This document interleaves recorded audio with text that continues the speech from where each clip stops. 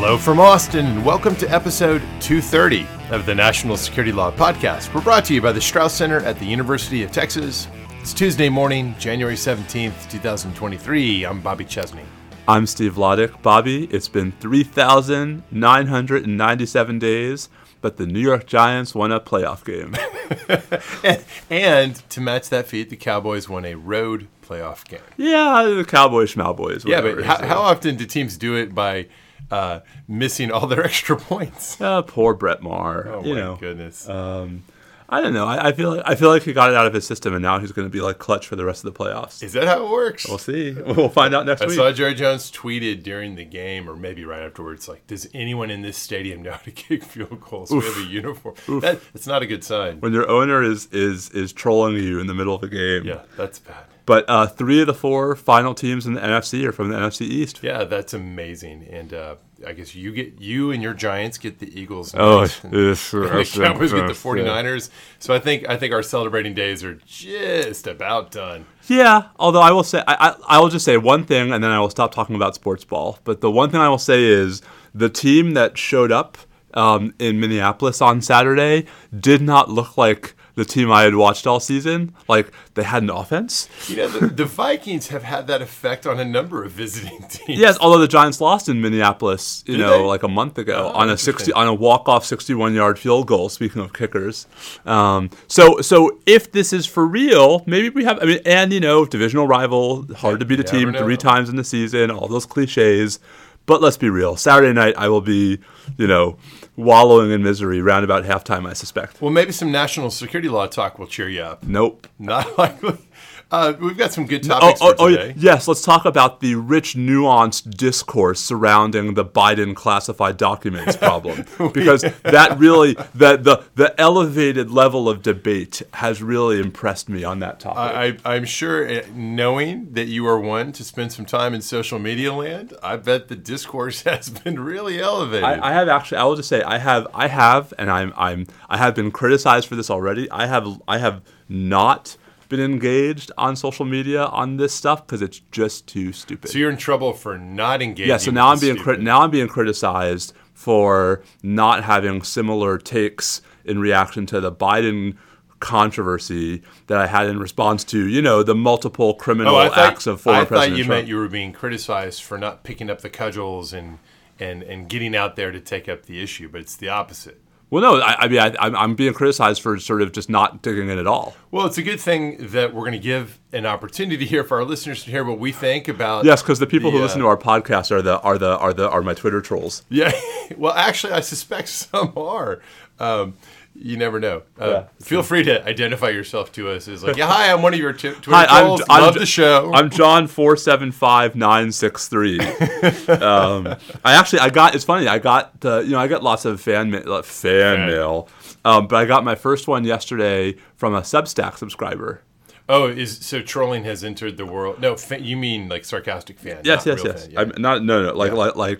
So trolling is a thing in Substack land too, or is it just cross media? They reach out to you on Twitter to say, "I read your Substack. I hate one." First. No. I mean, he literally forwarded me the email from Substack with yesterday's edition of the newsletter. You're like, but so you're a subscriber is what you're saying.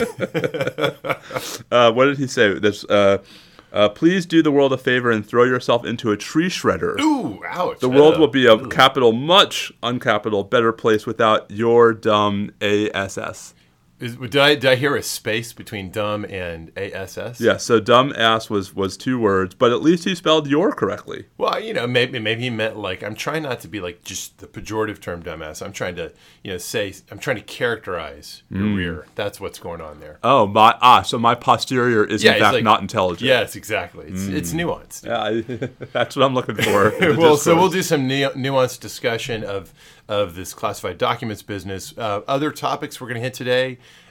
We have an interesting occasion to get into the Arms Export Control Act because the administration would like to sell F-16s to Turkey and F-35s to Greece, and not everyone in Congress is super psyched about it. So we'll get into the sort of separation of powers-y questions of who has what authorities there and what's going on under the heading of foreign military sales.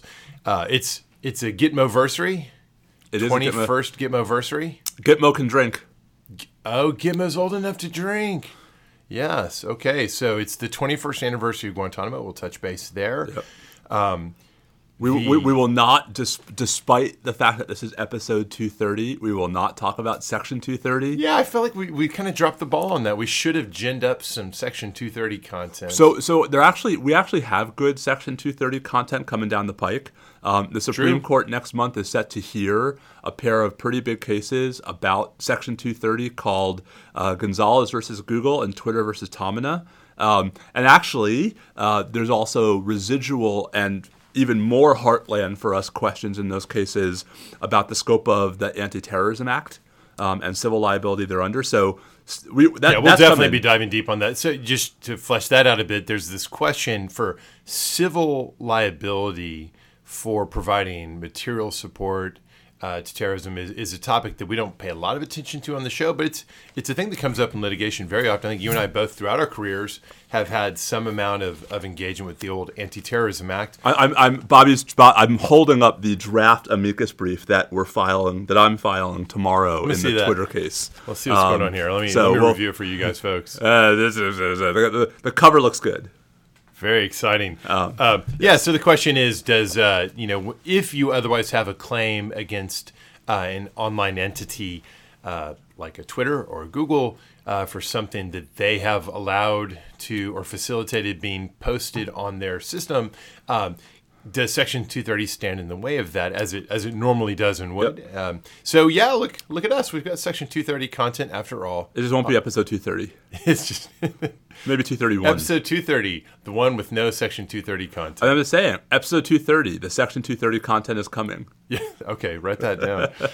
We'll have a little bit of National Security Division roundup. In particular, we'll note an interesting case involving the harassment of a Chinese student by another Chinese student at the Berklee College of Music, all relating to the speech of Chinese persons in the United States who are trying to speak up from, within the United States about freedom and democracy issues and what goes on, what some of those students sometimes face, what some of those individuals, not all students, sometimes face.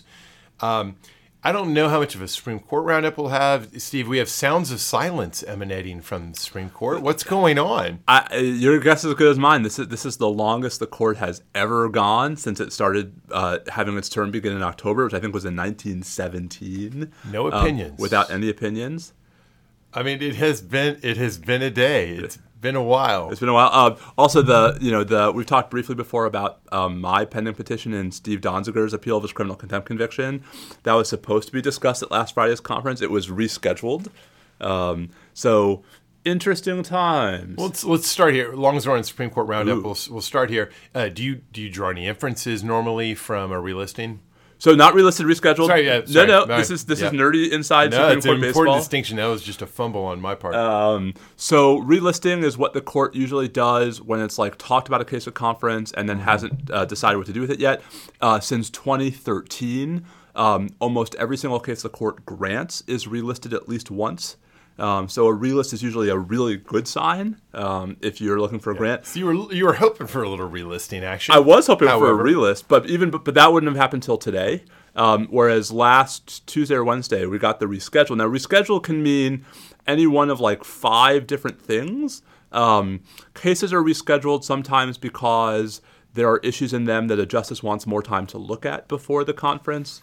Cases can be rescheduled, as happened with the other big pending social media cases, the ones about Texas and Florida's content moderation laws, so that they're all considered at the same conference. So the Florida cases, for example, were ahead of the Texas cases, and now they're all being considered this Friday. My best guess is it's some combination of there are tricky procedural issues in our case that we have tried to argue aren't obstacles, that the government tried to make into obstacles. And so it's possible that the court has to run those down.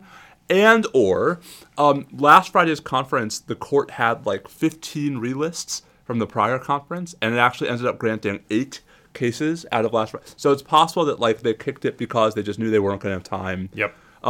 Either way, I mean, I don't know that it's a sign that we're in a good place for a grant. I think it is a sign that someone's paying attention. It is certainly the case. It's not entirely ignored because they said the words, and there's that. Right. You got that going. Someone paid enough attention to it to reschedule it, which I guess for the moment is better than deadlisting it. You're still in the game. So you're saying there's a chance. You're saying there's a chance. Exactly it. Anyway, but so what that means, the real reason why this matters, and it's not that big a deal to anyone except I think the lawyers involved. So last week was probably the deadline for granting a case and hearing it this term without expediting it. And so, the grants from this point on are probably going to be for the fall, not the spring. Yeah. Not a big deal, just a weird procedural inflection still in point. The game. All right, Supreme Court roundup. Anything else from the Supreme Court? There's the weird story that the Wall Street Journal had on Friday about the leak sort investigation. Of story, non-story. Like, we're definitely getting closer to the end of the investigation. But yes. And there's a really cryptic reference. So the story was about sort of progress on the leak investigation. Yeah, this is about the leak of Alito's draft opinion in Dobbs. Yes. And the only thing to me that was really weird. So one of the things I loved about the story was the part where we went around asking people, "Did you do it?" No. It's like in Good Morning Vietnam. How do you know when you found the enemy? Well, I walk up to them and say, "Are you my enemy?" And if they say yes, I shoot them. So, have you watched Good Morning Vietnam anytime in recent years? I should go back. I don't know. It's probably cringy a little bit. I wonder. That's what I was wondering. Thinking about that. A little cringy. Yeah. Anyway, although I do love the work of Robin Williams. I mean, that's the thing. To make a long story short. By the way, a future frivolity category: best Robin Williams films. Good Will Hunting. Well, we'll talk about it at the end of this episode, won't we? I mean... All right, we'll come back to that. Now we have a frivolity topic. Good Will Hunting, what's next? So just really quickly, the thing about the story that actually has one little piece of national security law salience is there was a cryptic reference in the story to, quote, outside investigators, unquote.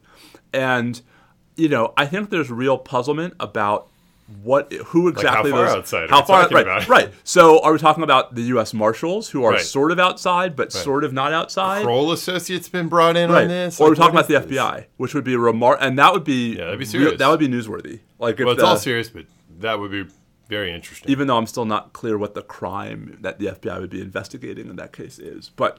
Yeah, one wonders. Anyway, so it's probably not. It's probably U.S. Marshals. I think so. I mean, but could they retain somebody? Could you not retain a firm to do an internal investigation? You could, kind of a corporate white collar. You internal? Could, but why would you? If your whole point is that we can take care of ourselves, right? I mean, the Marshals to me. So the Marshals are weird because the Marshals are technically in Article 2, right? They're part of the Department of Justice. Yeah. But when the justices are outside of the building, right, their security is primarily up to the marshals, not the Supreme Court police. And so it's possible that there's a case for doing the marshals but not the FBI, right? The marshals are closer to the court than the FBI is. But it's odd to me that the story wasn't more specific about who the outside investigators were. Yeah, it's interesting because when you think about, I don't know enough about the marshals to understand the internal divisions, but I can imagine that the portion of the marshals that deals with Supreme Court security maybe isn't as capable as certain other portions of the marshals to do the sort of, it really is an internal investigation. It's like a white-collar criminal investigation in a corporate setting. And I can well imagine that somebody at some point says, hey, we have an authority here. We can retain somebody who's a professional at this because it's really about employment consequences most likely. Yep. So I wouldn't be surprised if it turns out one day it's it turned out that so-and-so familiar name law firm from D.C. was brought in to basically K&L Gates. Yeah, just to do an endless series of interviews and to try to pin the rose on somebody. Although I will just say, I mean, to that end, right, all of the people who clerked last term are no longer at the court. Right. So... Yeah, but there's still. I mean, it'll be a bad day if and when somebody is named here. This is true. That person will be lionized by some people and demonized by others, and no one right now has any idea which will be which. My money for what it's worth is still on us never actually finding out who the leaker was. Yeah. In a way, it's almost everyone's a little bit better off under conditions of uncertainty and maybe not finding out. If I'm Chief Justice Roberts, maybe I'm not in a hurry to get to the bottom of this. We just couldn't crack this puzzle. Couldn't we? Tried. We tried. I couldn't do it. I couldn't do it. All right. So why don't we talk about the classified documents? Let's pivot over to document GarageGate. Garage, or is it HouseGate? Or is it the Policy Institute? So I think we should begin with the lead. Don't bury the lead. Yes. The lead is that there are separate lines of potential concern in the abstract under the general heading of former presidents and documents they may have kept that they shouldn't be keeping. Mishandling. Right. One line that's common between them is it possible that you have, perhaps including other former presidents, a degree of sloppiness in which, whether it's Mar-a-Lago, Delaware, Dallas, Little Rock, Chicago, all these places, is it not likely that there are some documents that, oh, no, that shouldn't be there? I suspect that's the case. Do I think it's a big deal? I do think it's a deal that's worth exploring. This whole thing hopefully will be a wake-up call to be more rigorous with ensuring the stuff that belongs at the National Archive is at the National Archive, and this is all taken care of. So I think it's a reasonably serious issue that is common across the cases. Although while we're talking about reasonably serious issues that are common across the cases, can I add, there's also the scourge of overclassification. Can we at least once again have the conversation about how part of what's happening here is, at least in some cases... Well, that's an interesting question. It's easy to imagine that for Trump, for Biden, for Bush, Clinton, Obama, for Carter, that there's any number of documents especially like just at the mere secret level, as opposed to top secret, as opposed to SCI, et cetera, keyword protected. It's easy to imagine that there are documents like, look, this is just dumb. Like, that doesn't need to be classified still or ever, perhaps. But we don't know. It could be also the case that the relative handful of documents that presidents are ending up with in these locations, we certainly have reason to believe, because of the significance of the classification levels for some of the Mar-a-Lago documents, although it's not true apparently so far for the Biden documents. But certainly some of these sound very weighty and aren't in that sort of category of, gosh, why is that even classified, right? Because you have some stuff that's at the secret compartmentalized information level. Yep. All that said, so there's this one general question of perhaps not that surprising general sloppiness with former presidents and the volumes of records they keep. Then there's the question, which is a different one, and here's where you get to the huge difference, I think, between the Trump scenario as we know it so far and the Biden scenario as we know it so far. Once somebody realizes this is happening, is there any effort to defeat the efforts of the National Archives to reclaim the people's papers? In Mar-a-Lago, clearly so. Yes. We've talked about this. Someone lied to the FBI about the documents that were still in former President Trump's possession. All right. So you have, even before we get to falsehoods, we just have the attempt to say, no, yes. I get to keep these. These are mine. Screw you. These are, I get these forever. There's that whole question. Step one, you have things you shouldn't have. Right? Step two, ought to be, okay, here they are. Right. Do you cooperate and give them back? Many people online have been trying to come up with the precise sort of line between mistakes, accidentally walking out of the store with some, things in your bag you didn't pay for, versus shoplifting. And it's kind of funny to watch all the parsing going on there. But the general idea that there's an obvious moral difference and also a legal difference in light of some of the statutes in play here between whether you accept that, oh, yikes, my bad, so sorry, versus absolutely not, I'm keeping these. And then there's the question of 3, honesty. 4, 5, 6, and 7. Then you get into the realm of obstruction of justice and so forth. So there's the common layer that I suspect, don't know it, but wouldn't be surprised at all to find out, oh, we're down in Georgia, or we're in Dallas, or in Chicago, or in Arkansas, and we're finding all the former presidents somewhere in their documents. You can find some stuff. Wouldn't be surprised at all. Nor I. And that's not a good thing. And by the way, I'm not saying so therefore none of it matters. No, but this is the problem, right? Which is that 3 different things could be true, right? One, it could be a general problem that we should all be invested in fixing, that former presidents have routinely been, not exactly precise in returning documents to the National Archives. Presidents, and in this case, we should say vice the teams presidents around them. And the teams around them. Because in many of these cases, if not most, the president or vice president, the principal is not actually in firsthand aware of the particulars at all. So step one, just carelessness, right? Yeah. That we ought to be stricter about. But part of that is also what I think what compounds the carelessness is overclassification, right? That if we had clearer, stricter regimens for what is and what isn't classified, it might not be as perhaps the incidence of carelessness would be reduced. So I don't disagree at all that we have overclassification.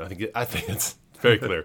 Does anyone? But I suspect that this scenario, the presidential document retention one, might not be the one where that problem is most. That's right. Yeah. Okay. Step 2, right? So thing number 1 that can be true, right? Like everyone, Thing 1. Too many people are careless. So there's thing 1. Thing 2. All right. Thing 2, right?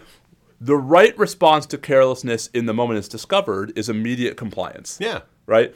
And there is zero indication, even from the most unsympathetic accounts of how the Biden administration has, let's just say, bungled this, that there's been anything other than voluntary immediate compliance, that when any question has arisen about, other documents, they've immediately told the relevant agencies, right? There's been no attempt to keep a hold on him. Right. Versus, so no thing 2 problem. There's a thing 1 problem that's common, not a thing 2 problem. But this is clearly a thing 1 problem. I will also add it's also a really stupid PR problem because the way they've handled this from a communications perspective is abysmal. But that's not a legal problem. That's just a dumb politics problem. It could be a big politics problem because it really creates very poor conditions for proceeding. It'll impact the Mar-a-Lago. But in ways that it shouldn't. It will. Do you think? I mean, if the Biden administration had gotten this exactly right from the get-go, hey guys,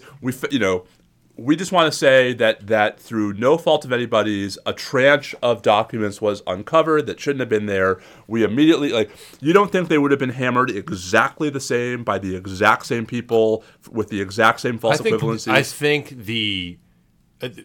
I think it's worse because of the slow trickle out than it would have been if they had a smarter, cleaner, rip the Band-Aid off approach. Yeah. By the way, I'm not claiming that I would have known better how to handle this. I'm sure it was a total nightmare in terms of figuring out how to roll this out. I just have no faith that the members of Congress and the right-wing media who are, saying this is worse than what Trump did wouldn't have said the same thing even if it had been handled better. Well, it's obviously not worse. And so, it's because again, we got a common thing 1 problem for both of them. But one of them has a thing 2 problem. Well, a thing 2 problem and a thing 3 problem. So we can thing 3. If I'm tracking right, thing 3 is the honesty with which you present the thing 2. If you're making thing 2 objections, there's a way to do that may be bad legal arguments, but there's a way to try it and be transparent and clear about it. Yes. But then there's claiming we don't have any documents. Okay, we've got the documents, but we declassified them. Right. So I want to I think it is worth stressing. But you and I agree thing 1 is a problem. Yep. Right? You and I agree thing 2 and thing 3 are... so thing 2 is not immediate amelioration, right? Sort of... I would put a finer point on it. I would say thing 2 is, if it's to be a problem, there's a version of being in Trump's situation. Let's assume for the sake of argument, you have a certain set of arguments that are sort of maximalist power to former presidents, and you believe them and you want to assert them. There's a way of trying to assert them that's above board. Right, that's above board. Yes. And actually I think it gets kind of down into the weeds. Is that not what they did? Or is thing 2 and thing 3 being the dissembling and lying about what's going on or withholding information, do they mix together in a way? No, they're separate to me. They're separate issues. So thing 2 is, right, not immediately either returning everything or full-throated articulation of why you don't believe you have to, right? So thing 2 is before there's been a demand, right? And then thing 3 is when the government comes to you with a grand jury subpoena, right, and says, we want the documents you say you don't have, but we know you have, and you continue to stonewall and obfuscate and obstruct, requiring the government to go search your house for the stuff you were legally obliged to turn over. Which then, so you force the government to take that step. Yes. And then you weaponize that step as a political matter by describing it as an abuse of justice, making it sound like some sort of authoritarian deal, when it was a step you compelled them to take. Through your behavior, right? At thing 2. Yeah. So I think the Biden administration has really not handled this well.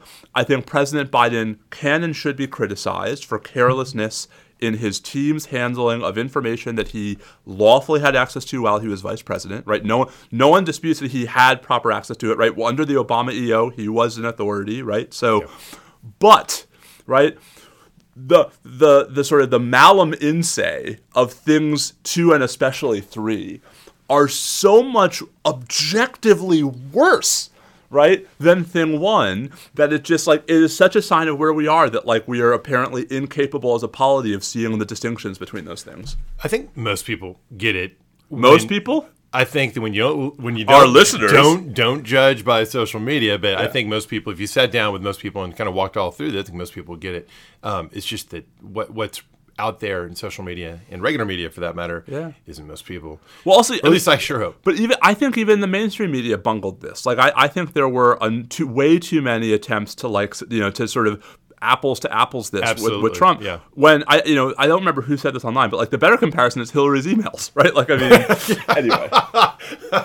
But then the media, the media's response has looked a lot like the media's response to Hillary's emails. It's funny, and I think the media, we need to criticize when it's warranted on these national security law representation matters. And last time we talked, there continues to be this bizarre insistence. I've heard it multiple times since we last recorded just 2 weeks ago, by the way, that George Santos and his fraud, which was connected directly to fundraising, somehow can't be criminal. I keep hearing that talking point that this is really unfortunate, but there's lying in politics, and this is an extreme one, but it doesn't make it criminal. Well, the lying in politics doesn't make it criminal, but lying in fundraising can be criminal. Can I put this a little more abstractly, or a little more concretely, right? Like, you and I could sit here right now and lie about something, right? I could say, why, yes, I did have, vegetables. You enjoy that breakfast. Committee service on these schools committee. I love my time on the appointments committee. You do love your time on the appointments committee. That's a bad example. I love some of my time on the appointments committee. Right now, if I went before a federal grand jury and lied, if I swore an oath, right, in a legal proceeding and lied, those are not the same thing. Yes, they're both lies. One of them is a lie in a context in which the law says you're not allowed to lie, and one of them is not. Like, why can't we tell the difference? Yeah, I mean, I think it's even more straightforward than that. If you're lying about your identity, your job, your employment history, and you're doing it in communications transmitted over the wires in order to develop to acquire a thing of value. Yes. I don't know. It just doesn't seem that hard. Seems like there's a statute that says something like that. Well, I think that story. I think we're gonna have more George Santos stories. But I will say, I think it's also revealing that you and I had the exact same reaction to the Biden story, right? Which is like, yes, bad behavior at step 1, right? Like, that just has to be said, right? But let's be clear about what's different about this bad behavior from Trump's bad behavior. Isn't it as simple as this?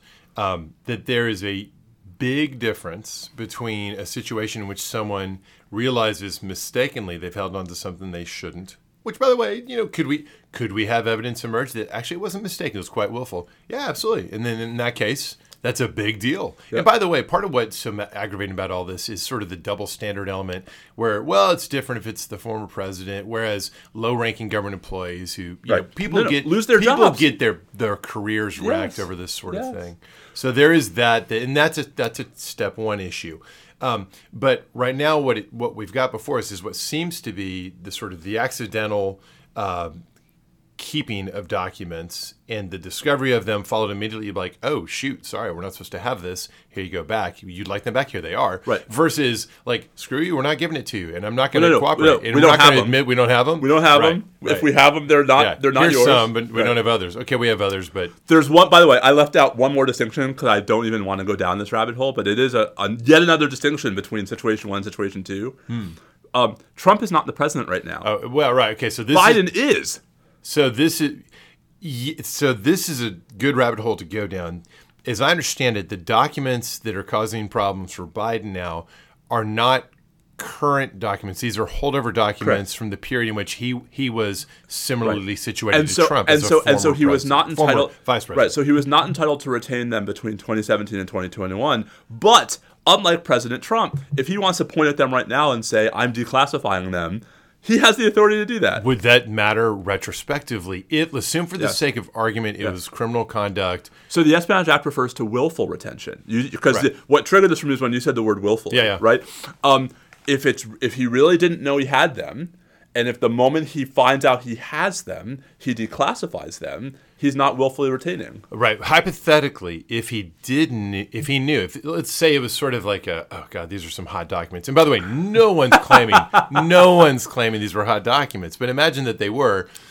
Declassifying them now by virtue of the fact that he has become president doesn't obviate the prior misdeed. No, but I don't think I think that's just a hypothetical. I don't think it's going to turn out like these are the documents that I agree. It's just yet another way in which his situation is different from Trump's. I think it's complicated. I think it actually is accurate to describe this as a previously at the moment in time when we do the legal assessment. That retrospective analysis, I think it's similar in that respect. However, there's a big complication in that let's say you actually big developments in both cases where it becomes just even more screamingly obvious in one case and becomes obvious in the other case that you could charge these, and someone decides to charge them. One person's a sitting president, and DOJ doesn't think you can charge a sitting president. True, but DOJ does think, or the policy of the office has been you could theoretically charge a prior president. Yep. Yeah.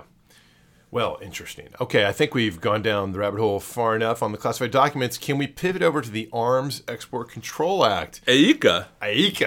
Oh, I like that. We got to say that a little different. That sounded too much like AIPA. AICA. Kind of a lilt at the end. Or is it like the old Greek AE? Aika. I don't know. Yika. Yika. If this doesn't get everyone turning off their podcast, I don't know what will. All right, the Arms Export Control Act. Let's sum it up this way. Military items, by and large, cannot be exported without a license. We have a vast and complicated statutory and regulatory machinery to manage all of this. One constantly recurring scenario, because we do sell American-made arms abroad, like F-16s and F-35s. One way this goes down is the so-called foreign military sale, as opposed to a direct commercial sale. And the basic idea is that if the current administration intends to authorize a foreign military sale of certain military items to a foreign country, the statute requires, and here it's kind of like the War Powers Resolution a little bit, you have to give a formal notification. I think it's to Senate and House, the Foreign Relations Committees and the Armed Services Committees. In any event, Congress gets a formal notification. And then prior to that, there are also practices that are well entrenched and have ossified to some extent into the form of, I don't think they're in the regulations. I think they're just considered a hard form of custom, informal preliminary negotiations. So you have this tier of steps that begin with the relatively informal notice, then the final formal notification. The formal notification then triggers a period that has certain consequences that make it easy to bring to the floor, if any member of Congress wants to, a joint resolution of disapproval. And if both houses pass that joint resolution, it does not end the story, because under INS v. Chadha, that is not a lawmaking act. You got to actually get the president's signature or override the veto. But in theory, if you the president presumably would always veto unless there's been an intervening change of administrations. If you can override the veto, then a 2/3 majority of both houses could forbid the sale. So I believe, Steve, that's never happened. The most recent attempt, President Trump vetoed a joint resolution of disapproval regarding something like, I think it was like 22 separate foreign military sales to various Gulf entities.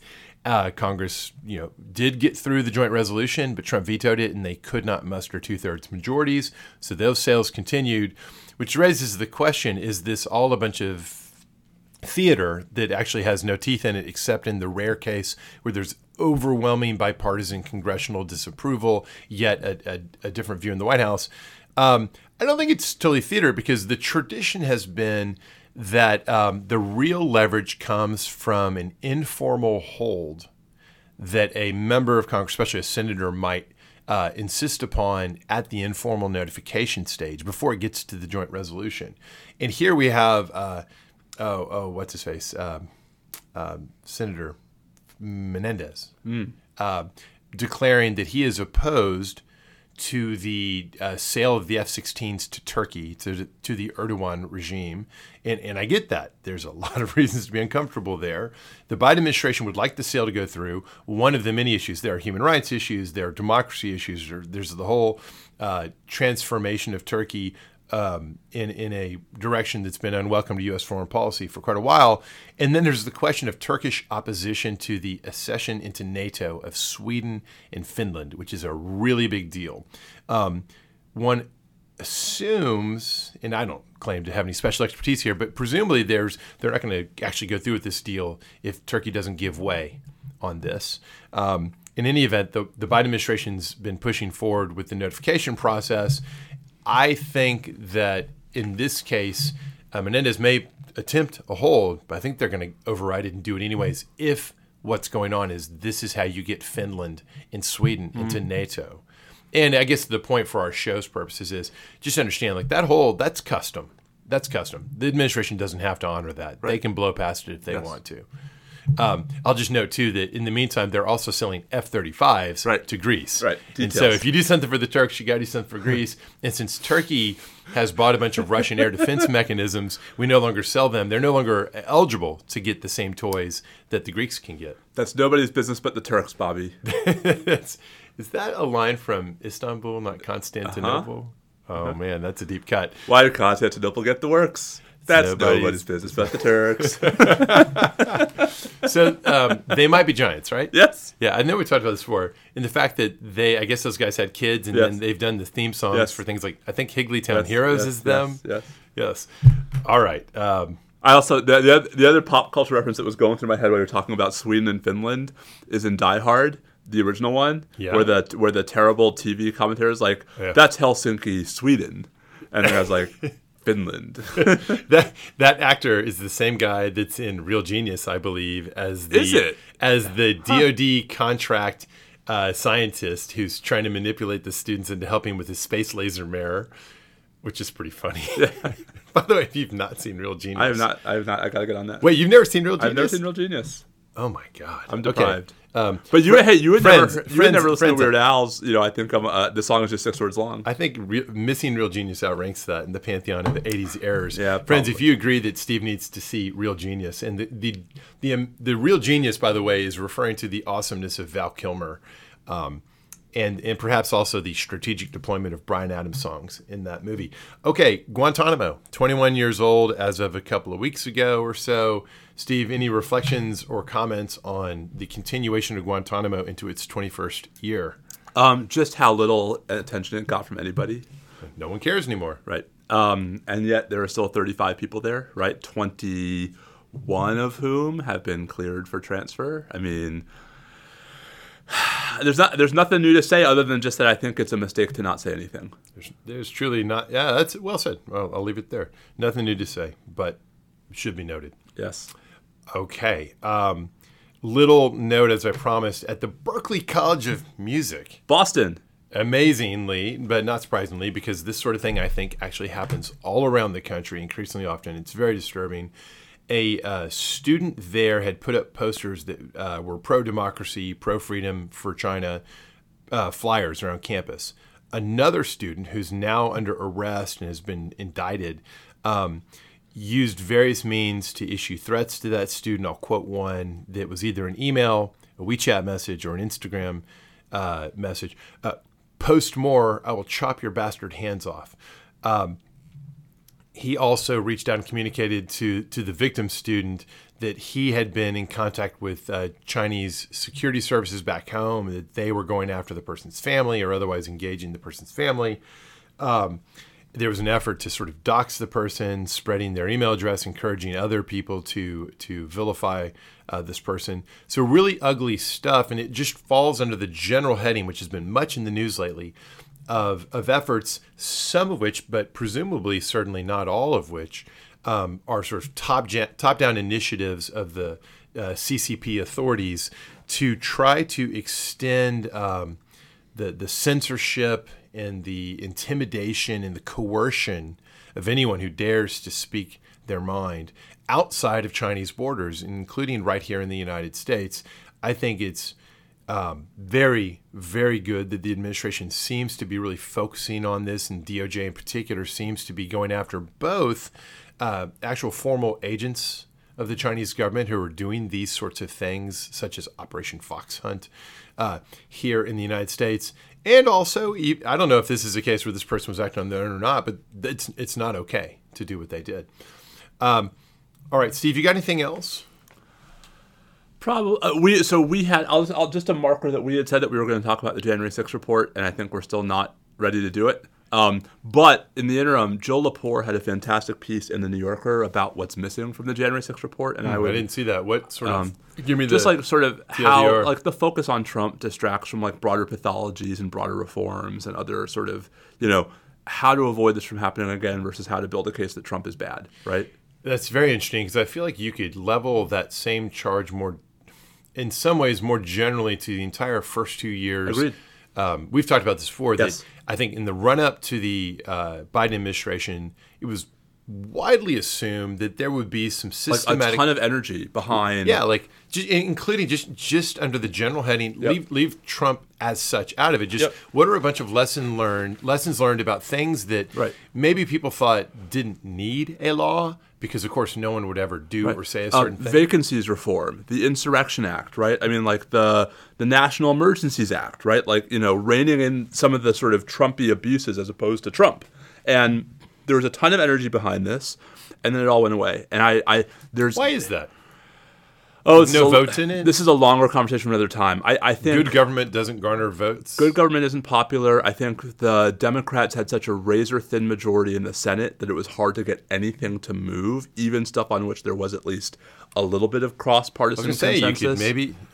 I mean, so they finally it's like letting the best be the enemy of the good also. Like there's surely were some things that everyone could agree would have been, just, we should tighten this up, we should change this. I mean, there were bills that passed the House that had really good structural reforms in them that just died in the Senate. And so I think I blame the Democrats for not making those reforms a bigger deal, but I also think that the 50-50 Senate was a real obstacle to getting that stuff done. Now, of course, it's 51-49, but the Democrats no longer have the House. There was in the NDAA a little bit of Inspector General reform that I actually think is good, but it's such sort of a small thing compared to the rest of this. Like, I think it was a huge missed opportunity, and I hope it doesn't come back to bite us in the DUMBASS. In the dumb space ass. In the dumb space ass. Dumb space ass. All right, space ass. There's some comedy in there somewhere. We should, on that note. I was going to say there's a Robin Williams segue right there. Well, not only Robin Williams, but of course to think about dumb space ass makes you think about Spaceballs, makes you think about Mel Brooks, which makes me think about the fact that, and yes, we're pivoting now to frivolity. So bye. History of the World, Part 2. Yes. Are you a Mel Brooks fan? I'm a huge Mel Brooks fan. Okay, were you surprised to realize this is going to happen? I'm excited that this is apparently. Yeah. So what? A 4 or 6 episode series on Hulu or something? We'll see. We'll see if they can hold it. I mean, you know how I feel about attempts to remake old funny things like Coming to America. No, I know. I guess trust in Mel Brooks. I suppose the little trailer they put out had some bits that it looked right, it felt like in tune. I will say that it's from a period of comedy and a style of comedy that I think many people assume you just kind of can't make that degree of sometimes super crass, sometimes offense-based comedy. Will it be some sort of Baudelarized version of History of the World Part 1? I bet not. I bet it'll be pretty good. I'm excited to see what happens there. Robin Williams. This can probably be pretty quick. I think you're right. Best Robin Williams films, you say? Good Will Hunting, Dead Poet Society, and Good Morning Vietnam in that order. I'm totally with you on the first two. Dead Poets and Good Will Hunting, fantastic. And we might sort of define the category a little bit, like how central Robin Williams and his unique qualities were. Right. To the film. And then there's a version it's like how Robin Williamsy it is. And so you might say, Aladdin belongs Aladdin, where there's like 52 different characters. And Mrs. Doubtfire. Whereas Dead Poets, I would argue, actually, part of what's amazing about both Good Will Hunting and Dead Poets is he's not the lead. Well, but also it's not like manic, hilarious, No. rotational No. Robin Williams. It's straight up great acting, Yes. and it's serious, and he portrays this incredible. He conveys this incredible sort of pathos and Right. So we have two categories. If it's Serious actor Robin Williams versus comic comedy. Robin Williams. Yeah. Okay, All right, so so Aladdin and Doubtfire in the comic category. Aladdin, Mrs. Doubtfire, and Good Morning Vietnam, right? Yeah, I just don't like Good Morning Vietnam as much. Yeah. And I would put maybe the Fisher King. That's where I was going. Okay, I think I've said this on air before. I love the Fisher King. Yeah. It was that film, and its depiction. Part of what it depicts is the insanity of untargeted violence. As you know, that made a big impression on me. Yeah. As a young person. So yeah, I think we've got certainly. I'm with you on the top 3 for drama. And then I'm not so sure about Good Morning Vietnam. I feel like we're missing something big on the comedy front. I mean, so he's right. He's Teddy Roosevelt in all of the Night at the Museum movies. Yeah. Okay. Like a fine supporting role. Right. That lots of people could have probably done what he was doing there. Whereas I feel like he was unique in these other ones. Anything else jump out? Birdcage. The Birdcage. I mean, but the Birdcage is tricky, right? Because it's not Robin Williams comedy, right? Like it's like I mean, the Birdcage has to be somewhere on this list, but I don't know where. Can we depart from movie land to just honor Mork and Mindy? Oh my God! And also, and just whoever it was like reading that script originally and greenlighting that project, being like, yeah, that sounds like a great idea. We'll set it in Boulder, Colorado. Why not? Okay. Any other last-ditch entries into the Robin Williams pantheon? I mean, I'll just say I was a huge fan growing up of the comic relief specials. Oh, yeah. That he Just and straight Billy up. Crystal and Whoopi Goldberg were instrumental, I think, in spearheading. Yeah. There was at various points, my dad's job, there was a lot of fundraising ties between what comic relief was doing and some of that work. So that's cool. Yeah. That's very cool. No, I mean, the only I think it's just he was a unique talent For sure. No, there's nobody quite like him. Yeah. Wasn't anybody quite like him. and I think Good Will Hunting was a movie that, like, folks of your and my era, was really sort of a profoundly generational movie for us that probably doesn't hold up maybe quite as well today. Yeah, it's interesting. I haven't rewatched it in a long time. It was really impactful at the time. Yes. In part, seeing certain actors, obviously Affleck, Damon, and Robin Williams, all of them, in some senses, being serious in a way that we hadn't seen before. I agree. And the range. I mean, the comic and just sort of stage and all, like, the range of things you could do. I don't know. I'm pretty cool. Well, I like them apples. All right. That was Matt Damon, not Robin Williams. You had to go see About a Girl.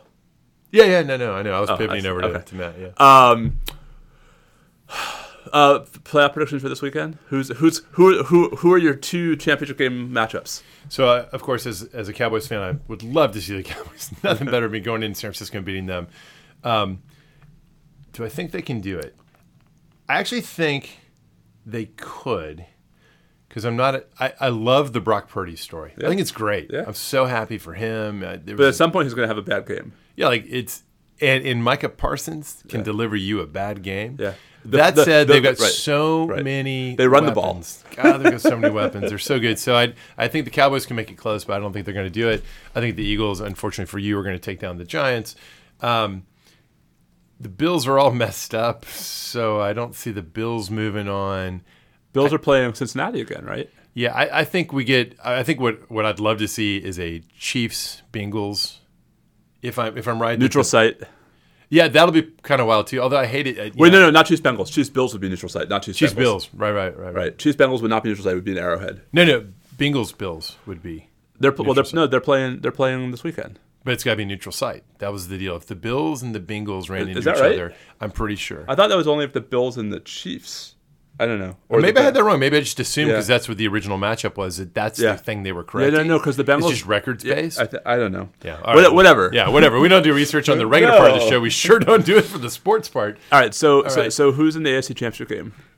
I assume you do not have the Jaguars knocking off the Chiefs. No, I think they had their moment, and I thought that was awesome. By the way, so I was my brother, my I don't know what you call it, my sister-in-law's husband, Matt Myra. So my sister-in-law Dory, Matt, and their son Henry were all here this weekend, and Matt and I were watching the Jaguars Chargers game, and when the Jaguars scored to make it 27-7 right before halftime, I was like, this game is not over. Like, Jaguars are going to win this game.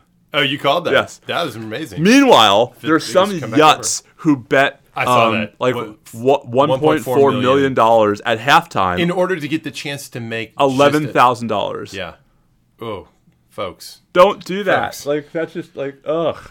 Wow. How are you so successful that you had a $1.4 million to bet, but so stupid that you bet it that way? I don't see the Jags continuing this run, although I'm happy for them and that community, which hasn't had a lot of success. So do you have Chiefs-Bengals as your AFC title game? Yeah, that's chalk, I know, but...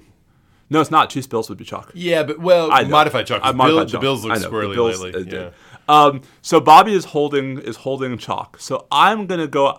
just because, why the hell not?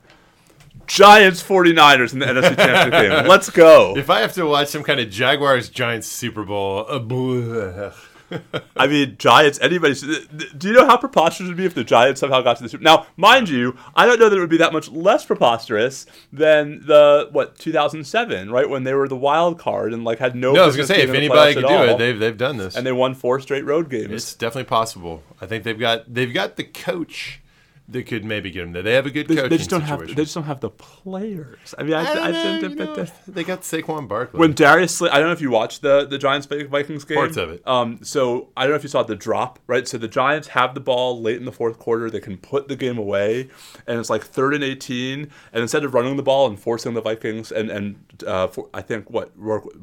Vikings were out of timeouts. So instead of running the ball and taking 35 seconds off the clock, they actually go for it on 3rd and 18. Daniel Jones throws a seed to Darius Slayton streaking across the middle, and it literally goes in and out of Slayton's hands.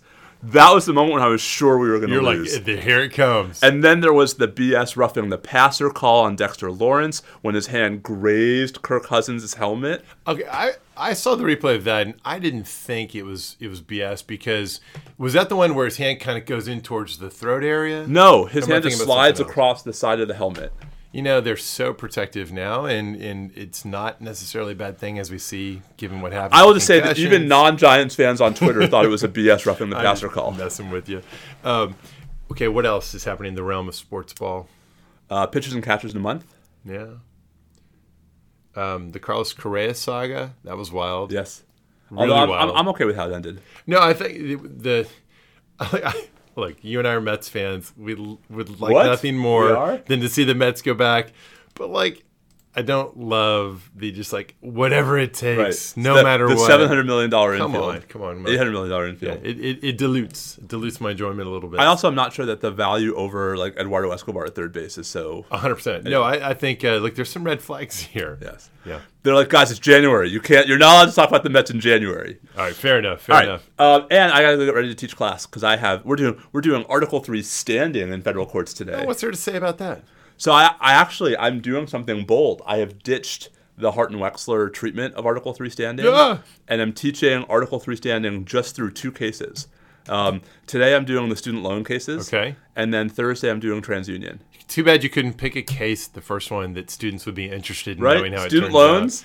out. You're going to have a hot panel no matter who you call on. Everybody's very well... Well, I'm fascinated to see how this goes, right? Because standing often does, sort students into something of ideological camps.